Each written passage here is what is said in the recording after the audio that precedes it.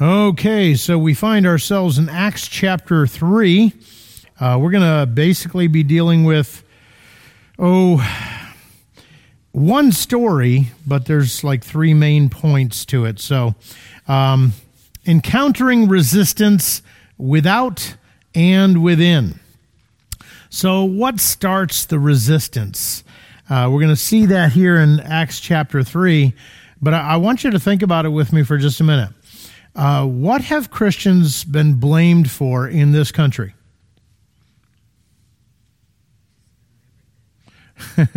Well, just about everything might be true, but let's talk about some things that you may have heard about on the news or social media or something like that. What have Christians been blamed for? Being intolerant.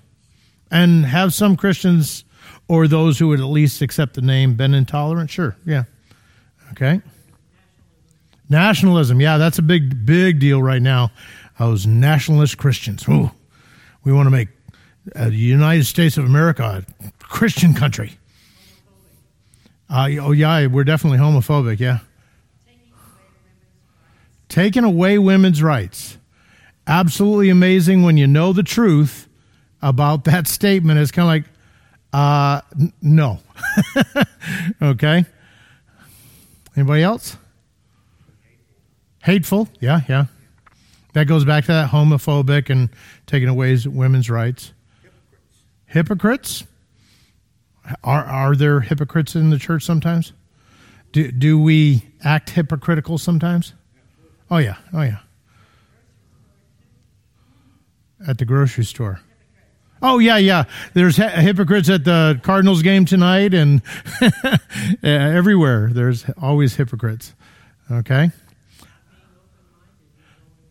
Yeah, not being open-minded. I was listening to John MacArthur and Larry King this morning in an old interview because Larry has gone on to his reward.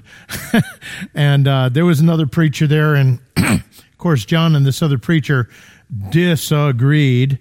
And John just kept on going back to, well, the Word of God says. The Word of God says. And, well, yeah, that's your interpretation of it. And, wow.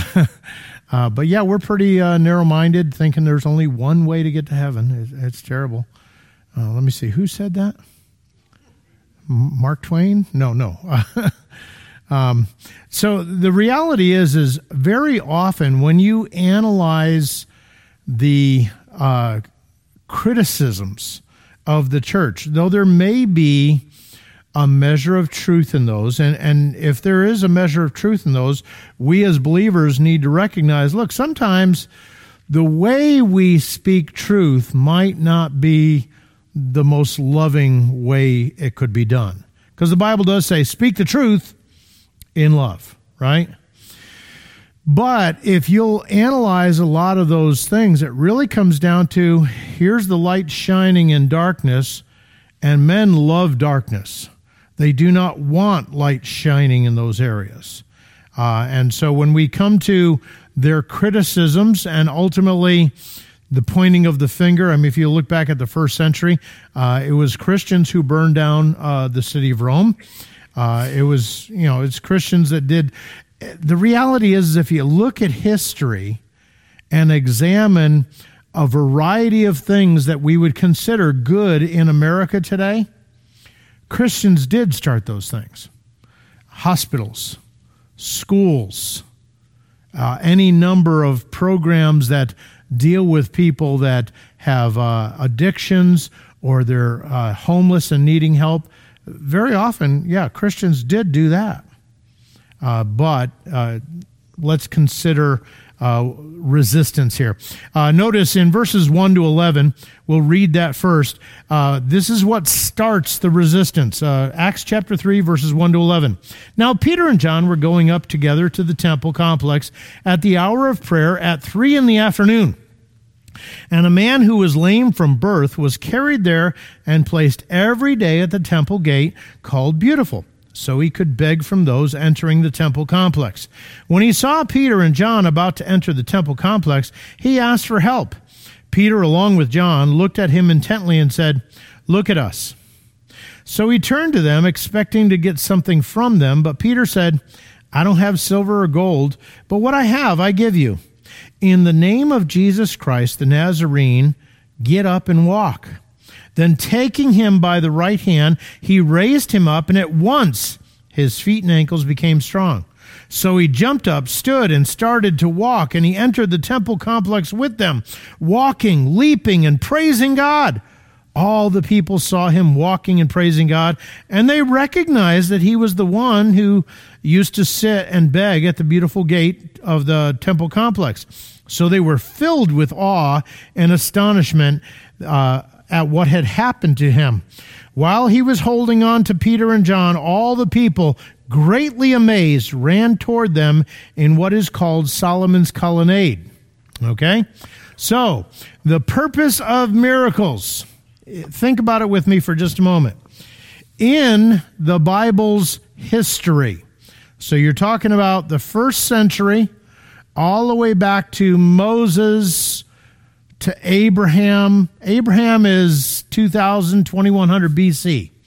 So over a 2,000-year, 2,200-year period of time, how many times are miracles a norm? Not many is a correct answer. Specifically, 4 times. You've got Moses and Joshua. Okay? You've got Elijah and Elisha. You've got Daniel and his buddies. And you've got Jesus and the apostles.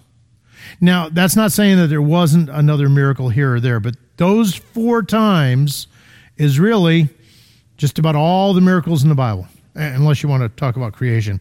But no one's there to witness that except for God who did it. So miracles are miracles because they're rare. If you listen to some of the preachers on TV and the radio today, all you got to do is name it, claim it, and all that kind of stuff. It's not a miracle if everybody can do it at any time they want to, okay? Miracles serve a purpose, and they're miracles because they're rare. So, purpose of miracles. Hebrews chapter 2, verses 3 and 4. How shall we escape if we neglect so great a salvation, which at the first began to be spoken by the Lord, and was confirmed to us by those who heard him? Who's that? Well, Jesus is the Lord. Who heard him? Okay, the disciples. Now they're confirming it to us, God also bearing witness both with signs and wonders.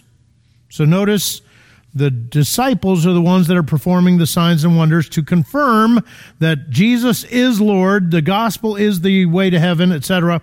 So with signs and wonders and various miracles and gifts of the Holy Spirit according to his will. That pretty well covers, according to his will, that's pretty important too. That pretty well covers the preaching of the gospel from Jesus through the apostles. You can talk about the third generation, but they were the ones that it was confirmed to and preached to. That's it. So what's the purpose of miracles here? To confirm the message is from God. Okay? In the Old Testament and the New Testament, letter B, we still have the responsibility to test the message. Because wouldn't it be neat if someone came in here right now and did some healing, right? That'd be kind of neat. You'd be open to it. You wouldn't have to get that hip replaced. Okay? But usually with the miracle, now we're going to talk to you about something. Deuteronomy 13, 1-5. Let me read this for you.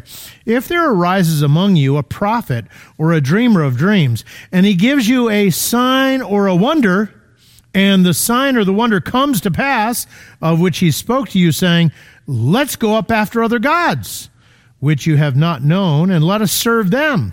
You shall not listen to the words of that prophet or that dreamer of dreams, for the Lord your God is testing you to know whether you love the Lord your God with all of your heart and with all of your soul. You shall walk after the Lord your God and fear him and keep his commandments, and it goes on. So notice, the purpose of miracles is to confirm the message, but you still got to examine the message. Okay? In the Old Testament, someone comes along and he shows you a sign or a wonder, And then he says, now, seeing as I have the power of God, we need to go over here and serve Baal. In fact, this guy you need to take down to the river and get him stone him. Okay? That's what you were supposed to do to false teachers. How about 1 Thessalonians 5, 20 through 22? It says, do not despise prophecies. Now, for our sakes, don't despise the preaching of the word. Okay? But test all things. Everything that's said, and Pastor has said this, I have said this, we need to be like Bereans. Just because we're saying it doesn't give you the right to say, oh, okay, the Bible said, no. You go and check, okay? Test all things. Hold fast to what is good. Hang on to the good teaching. Abstain from every form of evil. Now, that part of the verse has been twisted so many ways, we don't even need to talk about it, but it's part of this context. Stay away from bad Bible teaching. Okay? I'll give you an example. Tony Evans, black preacher, used to be the chaplain for the Dallas Cowboys, and since he left, they haven't won. No, that's not it. He believes in what he calls transdispensationalism. Now, I don't know if you've heard Tony Evans speak. He's a good speaker. Okay, solid gospel message. But if someone has never heard the gospel and they really believe in God, he believes that God's going to translate them to a different dispensation where they didn't need to believe the gospel so that they can be saved. By the way, Billy Graham believed the same kind of thing. He didn't quite spell it out that way. And the only time you're ever going to hear them say these kinds of things is when someone asks them specifically. They would never preach this from the pulpit because they're preaching the gospel. But if you just really, really believe, somehow God's going to get you in there. Kind of like, for I am not ashamed of the gospel, for it is the power of God unto salvation to everyone who believes it. Seems as though the Bible says you got to believe the gospel. Tony says, well, if you really, really, really believe and you've never heard the gospel, God's going to move you to a different dispensation where you didn't really have to know the gospel to be saved. So hang on to the good. Tony's a good preacher. You're going to hear a lot of good things there. Stay away from the bad stuff, okay? Which means you have to know your Bible and you have to discern, right? Okay, so we have that from Thessalonians. Then 1 John 4, 1 through 3, Beloved, do not believe every spirit, but test the spirits, whether they are of God, because many false prophets have gone out into the world, and because of time, you can read that on your own. But again, notice, you have a responsibility to be listening with ears that are discerning. Is this what God's word says? That kind of thing. Okay? Now, that is the purpose of miracles and the responsibility of the people that are seeing those kinds of things. But the reason why we talk about that is because here we come up to Peter and John. They heal this lame man. They gives us the circumstances for the meeting in verses 1 to 5. Peter and John, they don't have any money, so they give them what they have. They tell him to rise up in the name of Jesus, and then they help him up. Notice in verses 9 and 10, everyone's attention is drawn to the healed man. They know who he is. They recognize him. And then everyone's attention is drawn to Peter and John because the healed man is kind of hanging on to both of them. Hey, look what these guys did for me. So that's our miracle. Now, the reason why that's important is because did Peter and John do something good? And yet this good thing is going to bring about resistance. Okay? And the reason why I say that is because if you're walking with Jesus, chances are you're going to do some good things that someone is going to twist in their mind, and somehow you're the problem. This is not uncommon. Okay? I saw a TikTok video here recently. If I had known that by protesting 20, 25 years ago for equal rights and marriage of homosexuals and lesbians would turn into the pedophilia crowd being, quote unquote, needing to be accepted by everybody, I would have never done it. The funny thing is I saw another video where a homosexual guy says, you know, you guys told us. You told us this was going to happen. Here we are protesting for our rights to get married and everything. And you said, as soon as you open that door, then all this stuff is going to happen. And now we see it happening. The woman said, if I had known this was going to happen, I would have never gone there. Who was supposedly legislating morality by saying, no, we shouldn't do that? We were doing a good thing because we knew you cross these lines and it just opens the next door. Where now I actually saw a video where they were explaining the pedophile flag. The MAPS flag, the Minor Attracted Persons flag. You've got 2 pink stripes and 2 blue stripes. This one likes girls. This one likes boys. And then there's some yellow stripes in there, I think. And that is for you're not wanting to offend. Yeah, because Jesus said you offend one of these little ones. You know what I mean? And then you got the white flag, the white stripe in there that's for innocence. Kind of like, oy vey. How can anybody justify that kind of thing? And yet, what is our society doing? We're trying to make it normal, just like back in the mid-'80s, they were trying to make homosexual activities just an alternative love style. Okay? So here, good thing, we're saying no to this kind of stuff, no to abortion, no, and we get resistance. We're the bad ones. Well, let's see what happens. Letter B, the message. In verses 12 through 26, let me go ahead and read those for you. Verse 12 says, when Peter saw this, he addressed the people. Men of Israel, why are you amazed at this? Or why do you stare at us as though we had made him walk by our own power or godliness? The God of Abraham, Isaac, and Jacob, the God of our fathers, has glorified his servant Jesus, whom you handed over and denied in the presence of Pilate when he had decided to release him. But you denied the holy and righteous one and asked to have a murderer given to you. You killed the source of life, which whom God raised from the dead. We are witnesses of this. By faith in his name has made this man strong, whom you see and know. So the faith that comes through him has given him this perfect health in front of all of you. And now, brothers, I know that you did it in ignorance, just as your leaders also did. But what God predicted through the mouth of all the prophets, that his Messiah would suffer, he has fulfilled in this way. Therefore, repent and turn back so that your sins may be wiped out, that seasons of refreshing may come from the presence of the Lord, and that he may send Jesus, who has been appointed for you as the Messiah.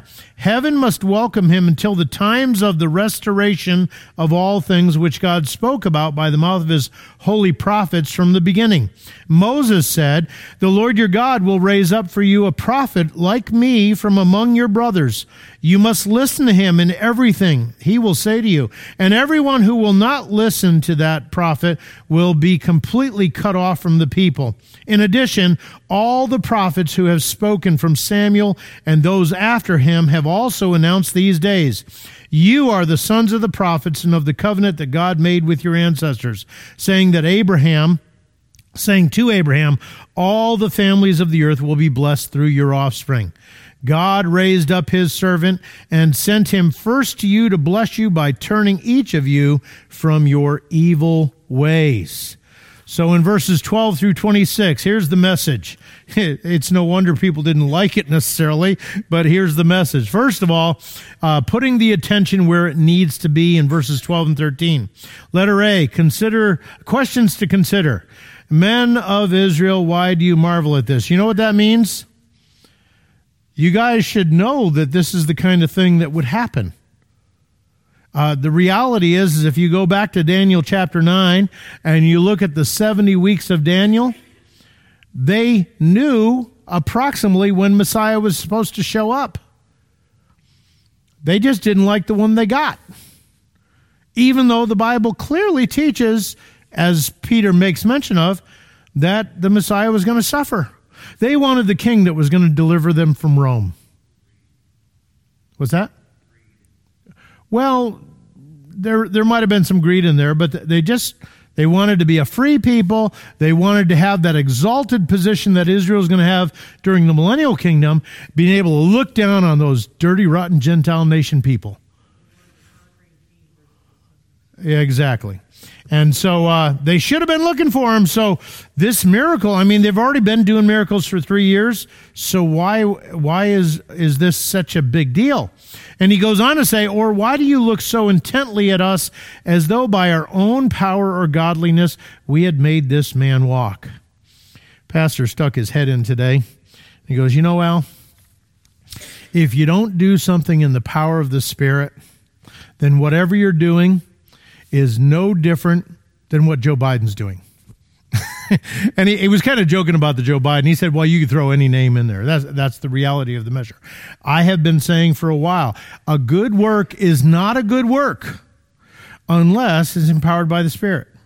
It is as we're abiding in Christ, as we're letting his word dwell in us richly, as we're learning to walk in wisdom, walk in light, walk in the truth, participate in the divine nature, walk in the Spirit, and there's probably several other ways of saying the same thing.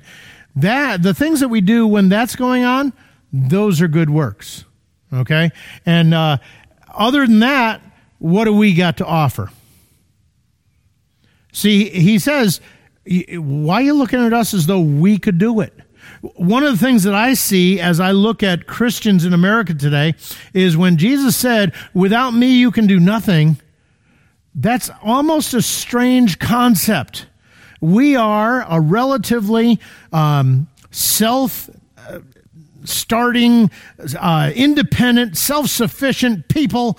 We'll call God when we need him. As long as you're like that, you're kind of missing the point. He said, without me, you can do nothing. Yeah, you can go out and build a house. I was doing some premarital counseling this week, and they were explaining, well, I get busy with work, I get busy with school, and I kind of put my quiet time off to the side, and Jesus is kind of off to the side. I go, no, he isn't. Jesus is your life. So when you're a student, you're doing all that for Jesus. When you're learning how to do plumbing, you're doing all of that for Jesus. That's what you're supposed to be doing. So he is your life. You need him to do it all the way he wants it done. So that's why it says, whatever you do, whether you eat or drink, you're doing it all to the glory of God. Because we can't do anything that has eternal value without him. And so Peter points that thing out. Letter B, reevaluating recent history. It is amazing how we like to evaluate recent history.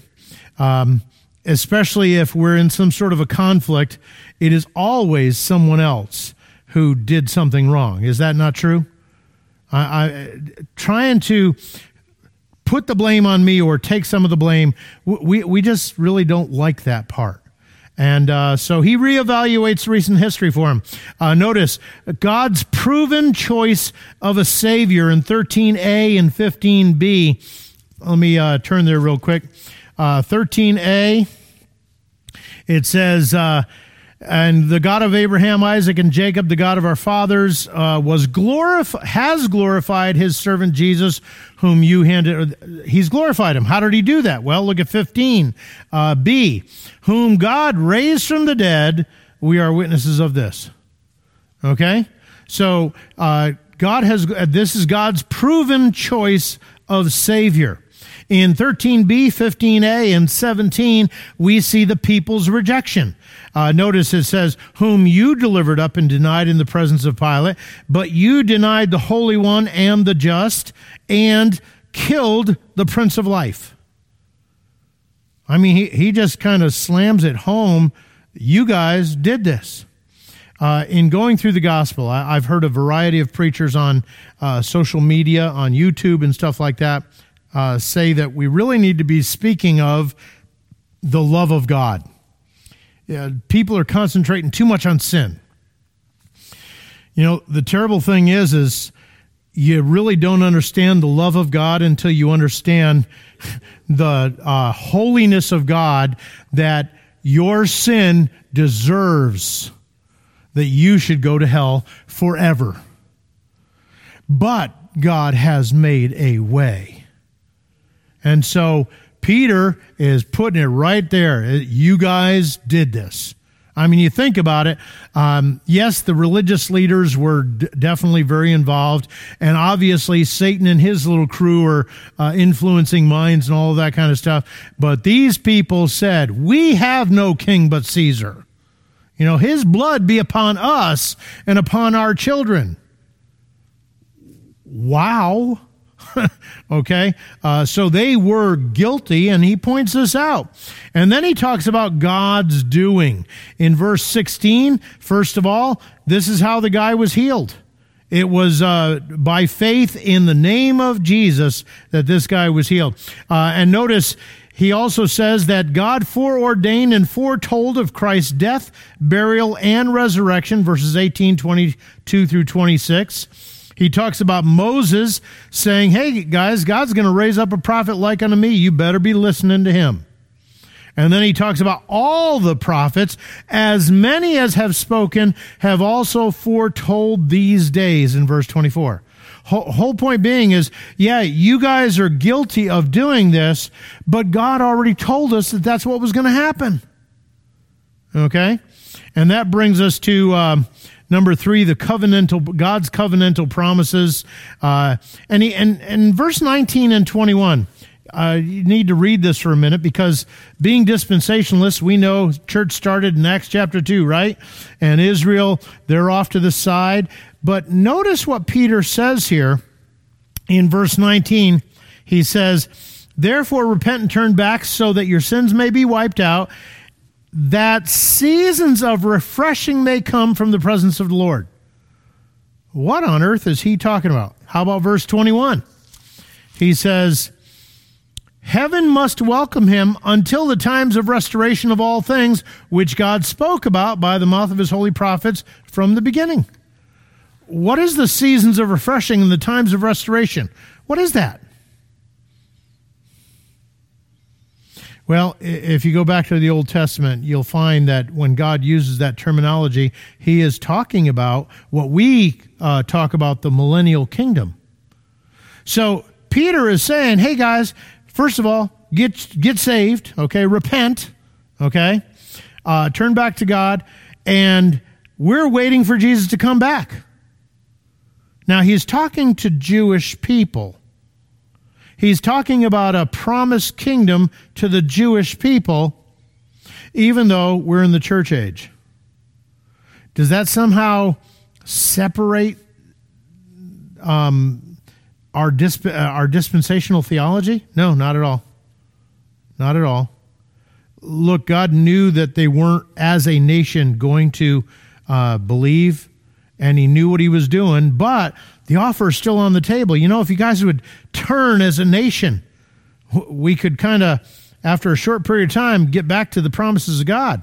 But of course, God knew that that wasn't going to happen. So times of refreshing and restoration. And then in verse 20, he talks about Christ's return, that he may send Jesus, who has been appointed for you as the Messiah.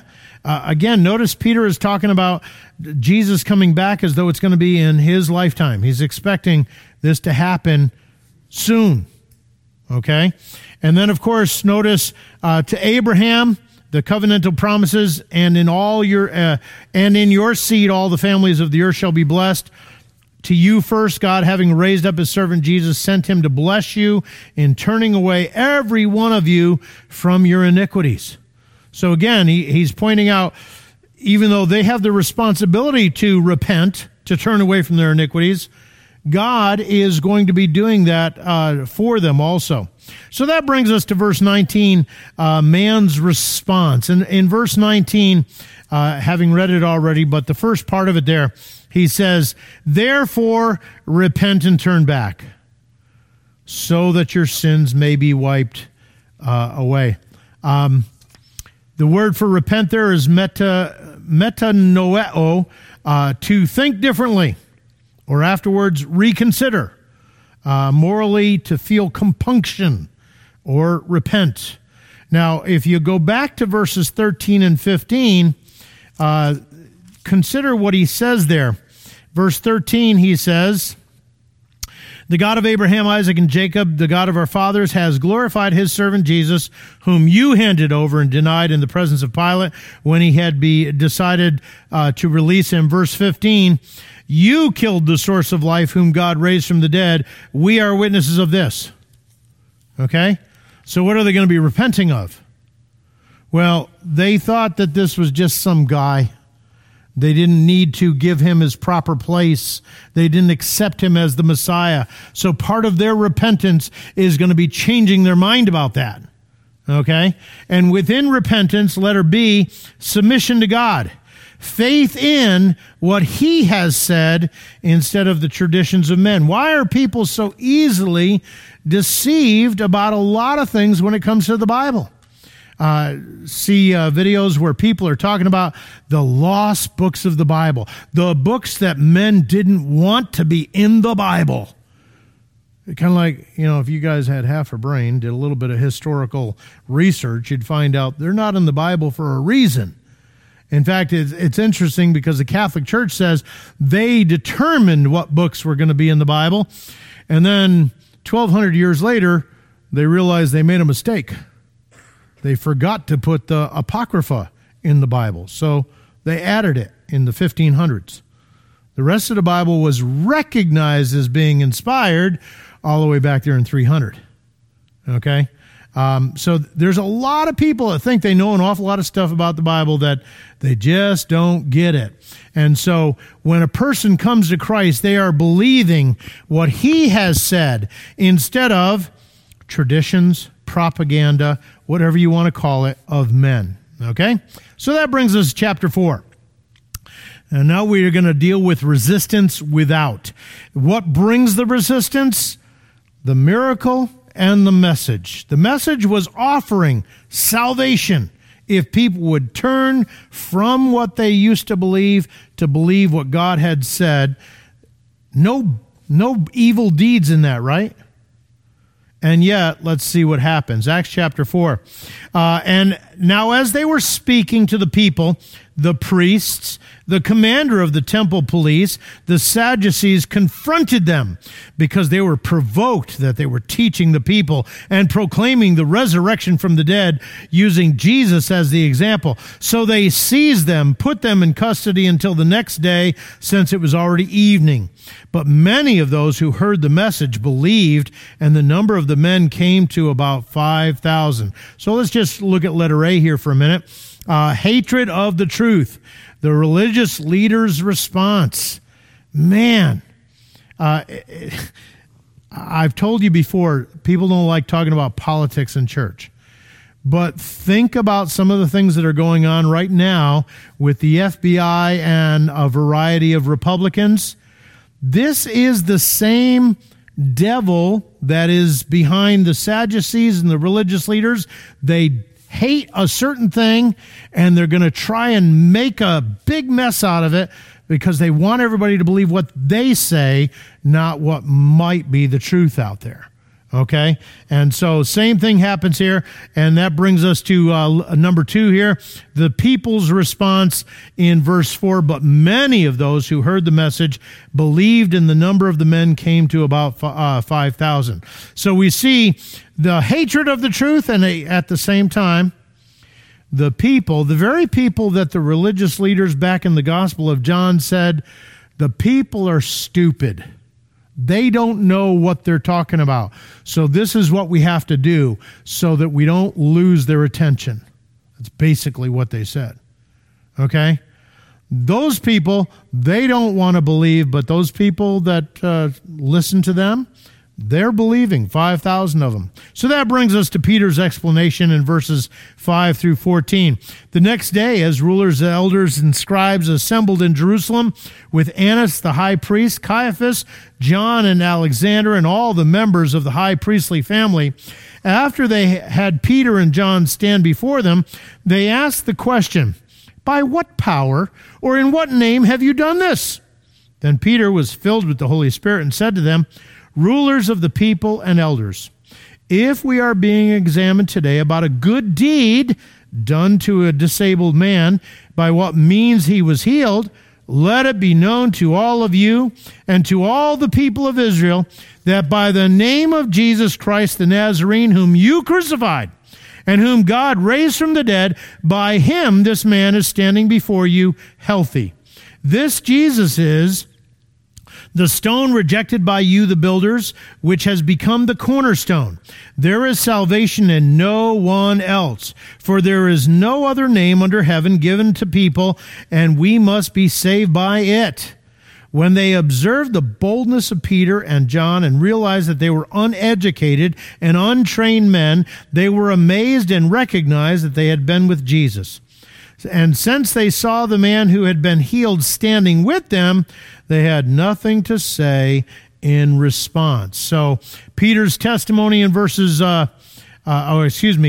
explanation, verses 5 to 14, the setting of the trial of Peter and John in verses 5 through 7, they tell you who's there. Then we see, of course, the question asked, and that's when Peter gives testimony. You know, it's amazing. So many people, they're afraid to talk to people about Jesus. Yet, if you go back and read the Gospels, Jesus said, don't worry when you're standing before kings and governors and all that. Because in that moment, the Spirit of God will tell you what to say. If you are studying the Word of God, memorizing the Word of God, learning it, you do not need to have a canned program. You do not need to have all of the answers. All you need to do is be able to testify to people what he's done to you or for you and how they can also have that. Which, of course, means you're going to need to know the gospel. Okay? But for the most part, when you look at what Peter says here, they've already said he's uneducated, untrained, and yet. Okay? You may feel as though you need a Bible college degree. You don't. You need to walk with Jesus. He'll give you what to say when the time comes, okay? So notice letter B. Letter A, Peter's filled with the Holy Spirit. Letter B, he refers to the healing, that by the name of Jesus Christ of Nazareth, by him, this man stands here before you whole. So here's our evidence, okay? The miracle confirms the message. Here's the miracle. Now listen to the message, okay? That brings us to the message in verses 10 through 12. And notice, once again, there is no pulling of punches. Whom you crucified, whom God raised from the dead. This is the stone which was rejected by you builders, which has become the chief cornerstone. And oh, by the way, there is salvation in no other. I am the way, the truth, and the life. No one comes to the Father except through me. Again, Larry King's interview with John today. Well, what about Muslims and Buddhists? And he listed off a couple others. Unless they believe in the Lord Jesus Christ, when they die, they will go to hell. There's no other name under heaven given among men whereby we might be saved. That brings us to the leader's dilemma in verses 13 and 14. What they saw, the boldness of Peter and John. Boldness. Does boldness mean the person doesn't have some fear? No, it means they've decided to not live according to their fear. Okay? So they speak even though they know, okay, this might get me in a lot of trouble. Okay? They perceive that they were uneducated and untrained men. I find that there's a lot of them out there. Doesn't mean they don't know anything. They just don't have the formal training. That's okay. Okay? They realized that they had been with Jesus. How? Well, in my 41 years of being saved, I can tell you that I'm normally a very shy person. Okay, so I lied. I can tell you that when I was younger, it was no problem to be boisterous about my faith in Christ because I had a lot of youthful exuberance, a lot of zeal, yes, a lot of knowledge. But the reality is the more I have learned to walk with Him, the more confidence I have in what I understood to be truth all the way back here. When it comes to the concept of losing your salvation, biblically, theologically, sorry, you can't. Well, what about the person? Oh, stop. Okay? Forget the person. Okay? God saves us to the uttermost. And I'm very, very confident of that. Why? Because I've been walking with Him. I've studied His Word. I see what He says He did. And I believe what He says He did. It's sufficient. The persons that are worried about people losing their salvation, they don't know some of the things of the Bible, of what salvation's all about. They're operating by feelings, and then they have the anecdotal thing where someone was part of a church for 10 years, and they walked away. And what does my Bible say? They left us to prove that they were not one of us. So when you see here that they recognized they had been with Jesus, they showed forth a confidence. Why? They walked with Jesus for 3.5 years, and then they saw Him raised again. He had walked with them. He had eaten with them. They had seen His scars, and they knew He was dead before that. Oh, yeah, not a problem. Confidence, not an issue, okay?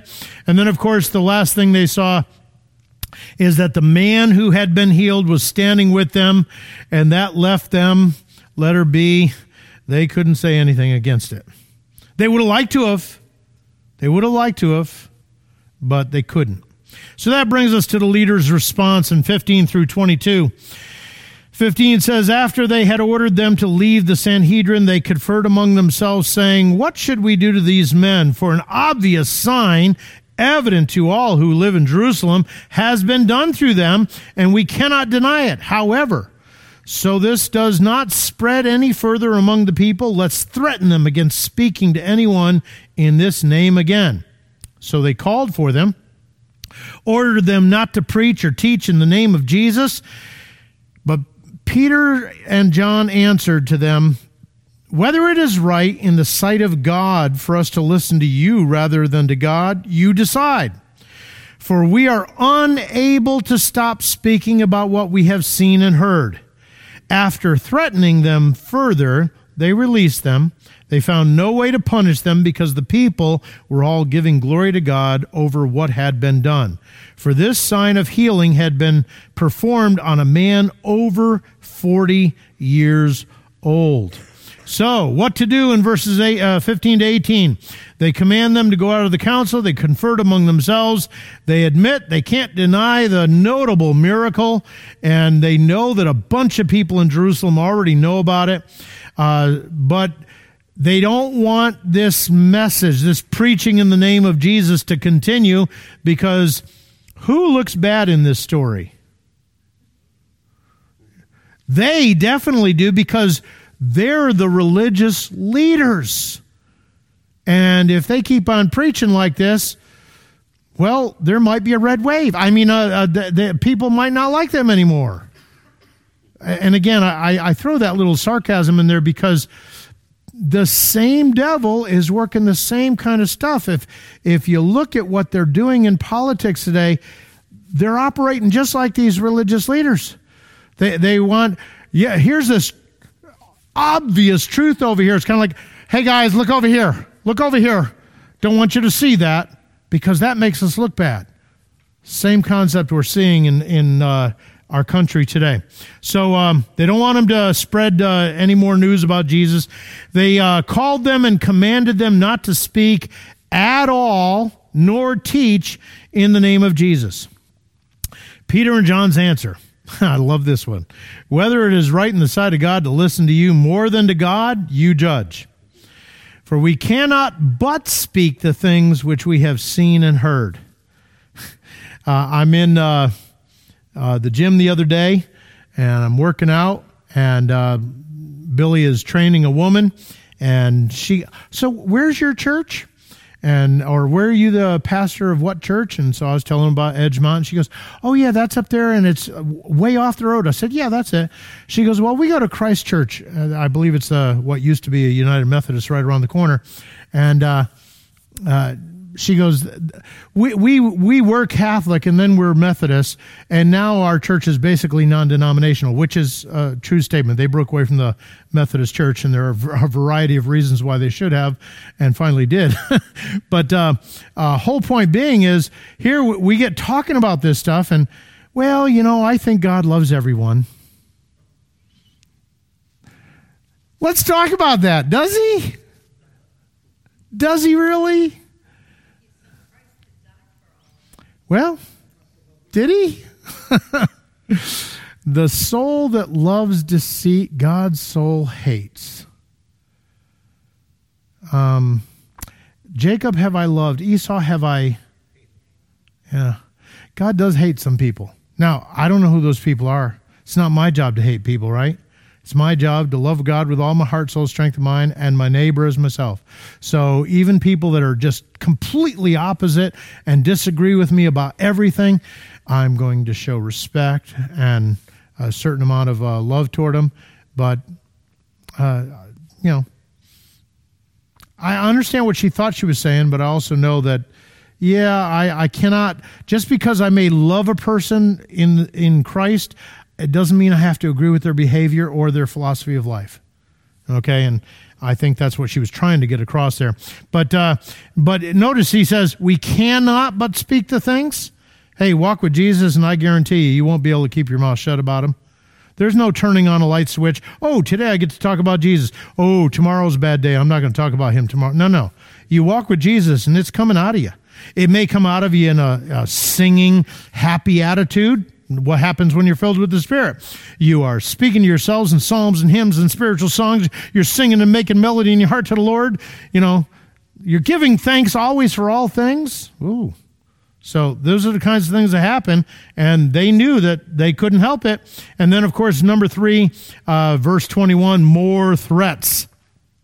So that brings us to letter D, report to and prayer of the church in 23 through 31. After they were released, they went to their own people and reported everything that the chief priests and the elders had said to them. When they heard this, they all raised their voices to God and said, Master, you are the one who made the heaven and the earth and the sea and everything in them.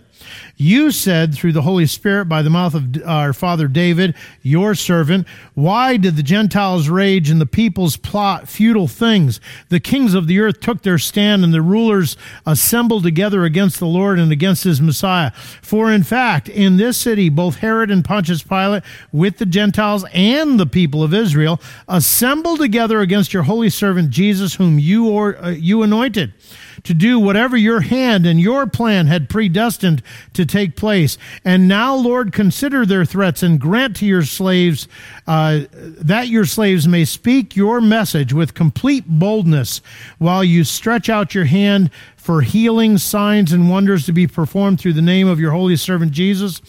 When they had prayed, the place where they were assembled was shaken, and they were all filled with the Holy Spirit and began to speak God's message with boldness. Again, notice they filled with the Holy Spirit, and they start talking about Jesus again. So, number 1, they report to the church, verse 23. Verse 24 through 30 is their prayer. It is interesting, if you spend any time reading the Psalms and a variety of prayers in the Bible, how often those that are praying or writing refer back to the fact that God is creator. Okay? And you think about that with me for just a minute. God said, boom. It was. 6 days, not billions of years. If you think God needed billions of years, your God is too small. 6 days. On the seventh day, he rested. Plants are around for a whole day before the sun's made. Okay? God is powerful. And then you consider how those systems all work together. Pastors told us about that kind of thing several times. The idea that I breathe in oxygen, I breathe out carbon dioxide. Trees and plants breathe in carbon dioxide and they breathe out oxygen. Boy, I'm so glad for plants. Okay? It's just neat how that whole thing works together. And again, this is a reminder, wow, God is awesome. He's powerful. And so as we're considering our little things that we're going to pray about, this is the God that created it all. Okay? And then, of course, a recognition of those that are against God in verses 25 through 26. And they bring out the Psalm 2, why do the nations rage and imagine vain things and stuff like that. And then in verse 27, they talk about how it was demonstrated, how that being against God was demonstrated in killing their son, or his son. But letter D, top of the next page, God's hand is in all of it. When we look at where our country seems to be going, God did not slip and let something go that isn't totally in his control. Would I like it to be different? Sure. Does that matter? Yes and no. God understands my feelings, but God is running a plan. And that plan, even if it means bringing resistance from outside of the church, that plan is going to happen. Okay? And we can have confidence in that. And then, yes, sir. Yeah, amen. Yes, sir. Mm-hmm. Mm-hmm. And the funny thing is that's one of how many different types of animals that, how could that have evolved? We've got a couple of videos in the library talking about that and said, okay, if evolution is the case, think about the woodpecker for just a minute. And the amount of pressure he puts in pounding his beak into that wood would have totally destroyed his brain. It'd be mush if they had to evolve and develop that skull that could handle that.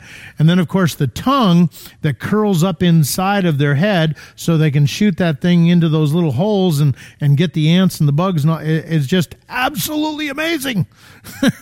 So, yeah, God is an all-powerful, wonderful God. And of course, then in the last couple of verses, there's a supplication for boldness and God's demonstrated power. So here we are. We've been threatened. If we're going to say anything in the name of Jesus, they're going to come back after us. What's my first thought? Maybe we should be quiet. Nope, Lord, we know we're supposed to go out and talk to people about Jesus, so we're going. Give us boldness.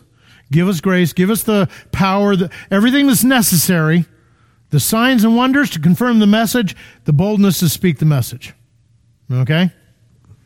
And then, of course, verse 31, the result, the whole place is shaken. God's sitting there saying, hey, guys, just want you to know, I'm with you. That kind of a thing. And then, of course, that brings us to generosity plants the seed for resistance within in verses 32 through 37. Now, the large group of those who believed were of one heart and mind, and no one said that any of his possessions was his own, but instead they held everything in common. And the apostles were giving testimony with great power to the resurrection of the Lord Jesus, and great grace was on all of them.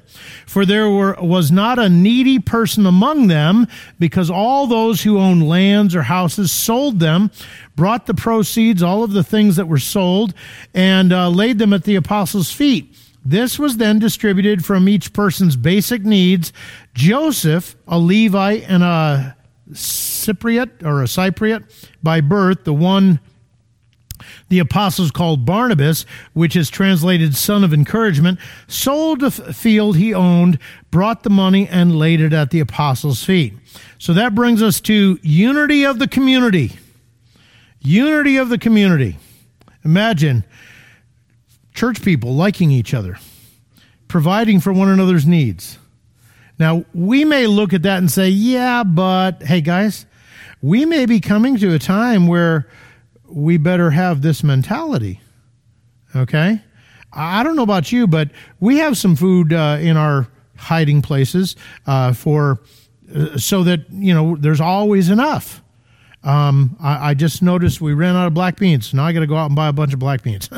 But we have baked beans, so if nothing else, we're going to have canned baked beans. Okay, buy some extra noodles and things like that. Why? Because if the time comes that either the supply chain goes kablooey, and they're talking about 30% of all the railroads going on strike by, I think, tomorrow. Or Friday, yeah. Whole point being is some in the church may not have been able to prepare, and we may need to be helping one another. Now, we'll sit there and say, well, I gave food to the deacon's closet. They can go there. And I'm not disagreeing with you, but do you know how much we give out? Enough for a few meals. That's it. Okay? So unity of the community. And then, of course, they give the example of Barnabas. A bunch of people sold land, but they specifically speak of Barnabas, and he sold his land, and he gave all the money to the apostles to be distributed as necessary. So that brings us to resistance within. Chapter 5, verses 1 to 16, but a man named Ananias, with his wife Sapphira, sold a piece of property. However, he kept back a part of the proceeds with his wife's knowledge and brought a portion of it and laid it at the apostles' feet. Then Peter said, Ananias, why has Satan filled your heart to lie to the Holy Spirit to keep back part of the proceeds from the field? Wasn't it yours while you possessed it? And after it was sold, wasn't it at your disposal? Why is it that you planned this thing in your heart? You have not lied to men, but to God. When he heard these words, Ananias dropped dead, and great fear came on all who heard. The young men got up, wrapped his body, and carried him out and buried him. There was an interval of about 3 hours. Then his wife came in, not knowing what had happened. Tell me, Peter asked her, did you sell the field for this price? Yes, she said, for that price. Then Peter said to her, why did you agree to test the Spirit of the Lord? Look, the feet of those who have buried your husband are at the door, and they will carry you out. Instantly she dropped dead at his feet. When the young man came in, they found her dead, carried her out, and buried her beside her husband. Then great fear came on the whole church and on all who heard these things. So, the deception and its consequences. Now, they never really say it, but you can gather it from the information that's giving. They start out with an introduction to Ananias and Sapphira and their land sale, verses 1 to 2. They sold some land, but apparently in selling the land, they both agreed to donate some of the proceeds. Was that a problem? No. But apparently they claimed that what was donated was all of the proceeds. Wow, aren't they generous? Okay?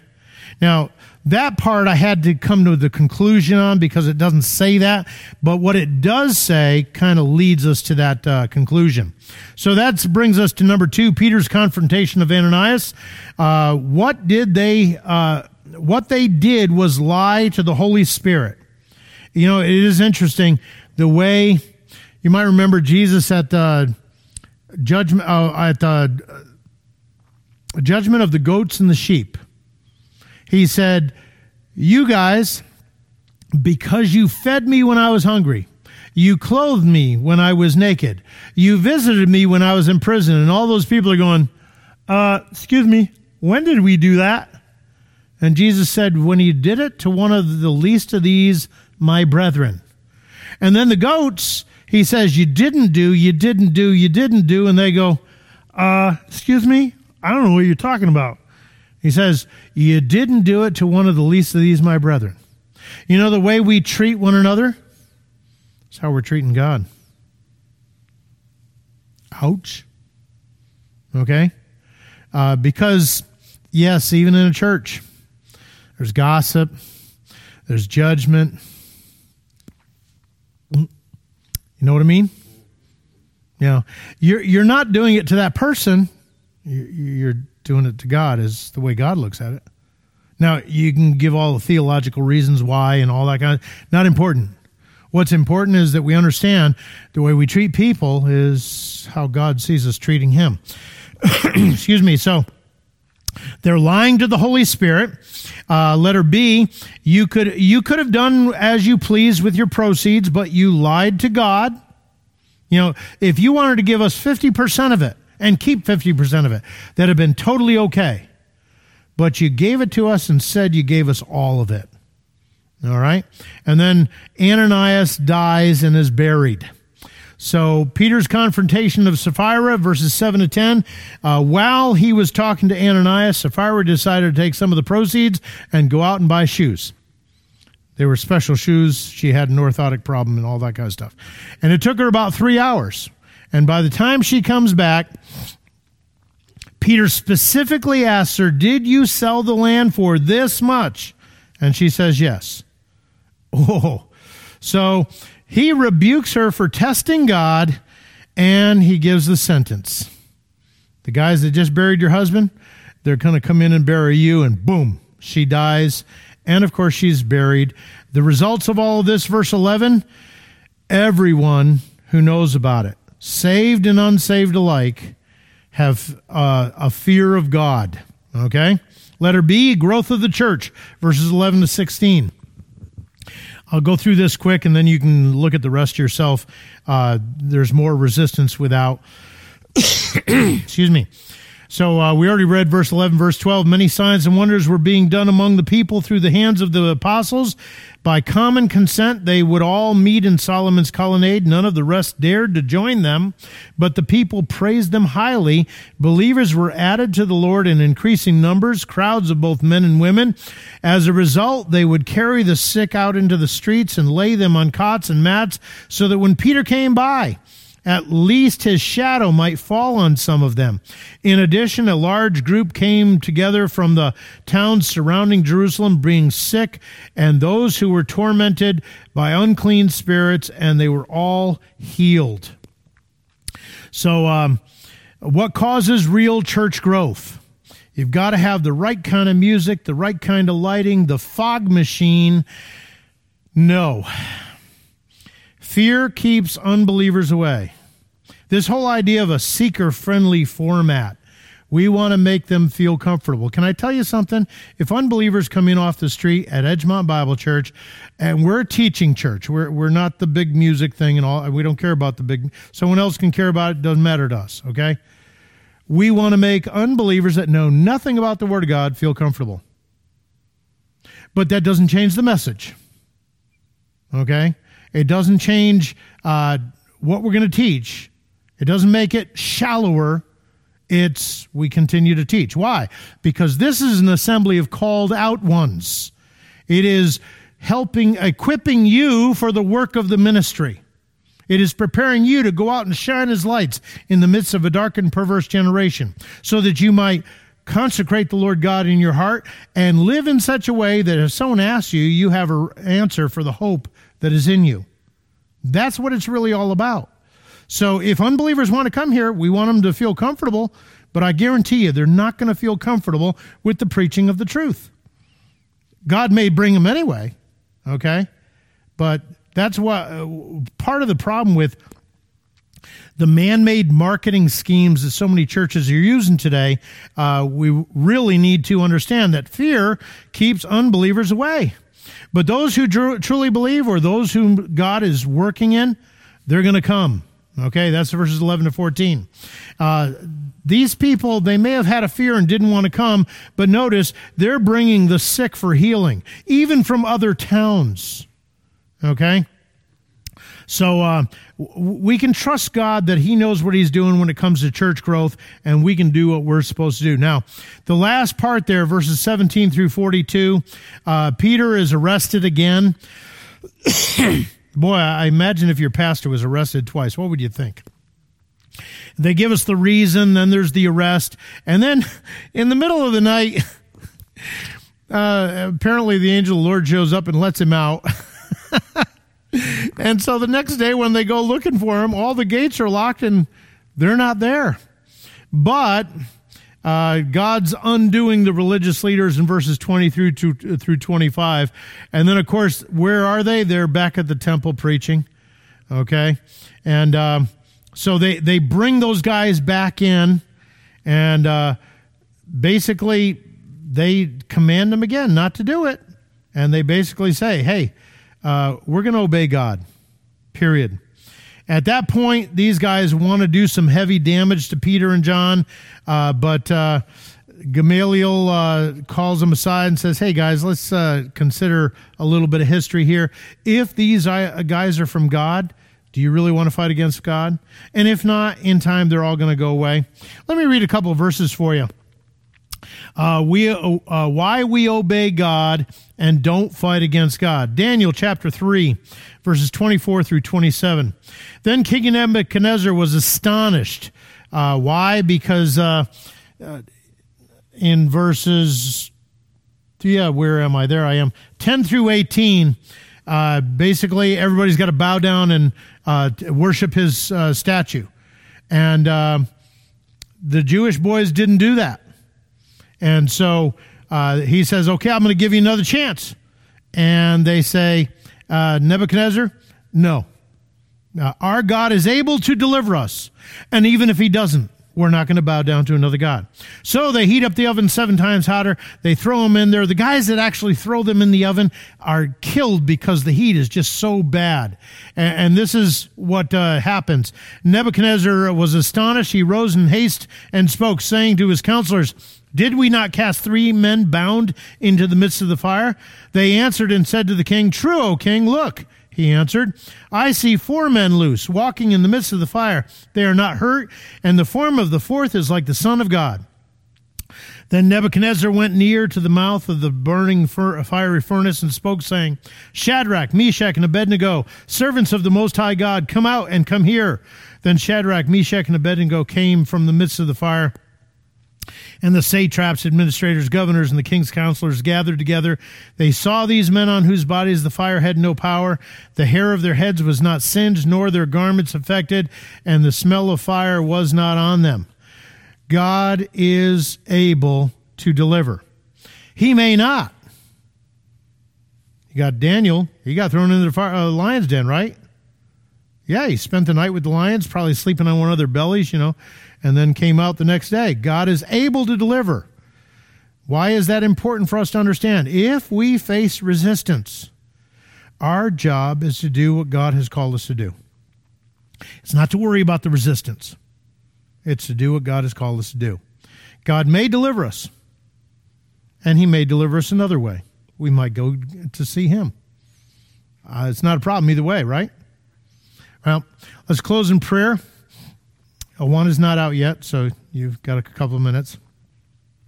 Let me go ahead and close so that those that need to go pick up kids and stuff like that will have plenty of time. Let's pray. Father, as we come this evening, we recognize that in living the Christian life, in some cases, you may attract some to the gospel. But we also recognize that anyone who desires to live godly in Christ Jesus will suffer persecution. There's going to be resistance. We're going to get blamed for things we didn't do. We're going to be labeled and treated improperly.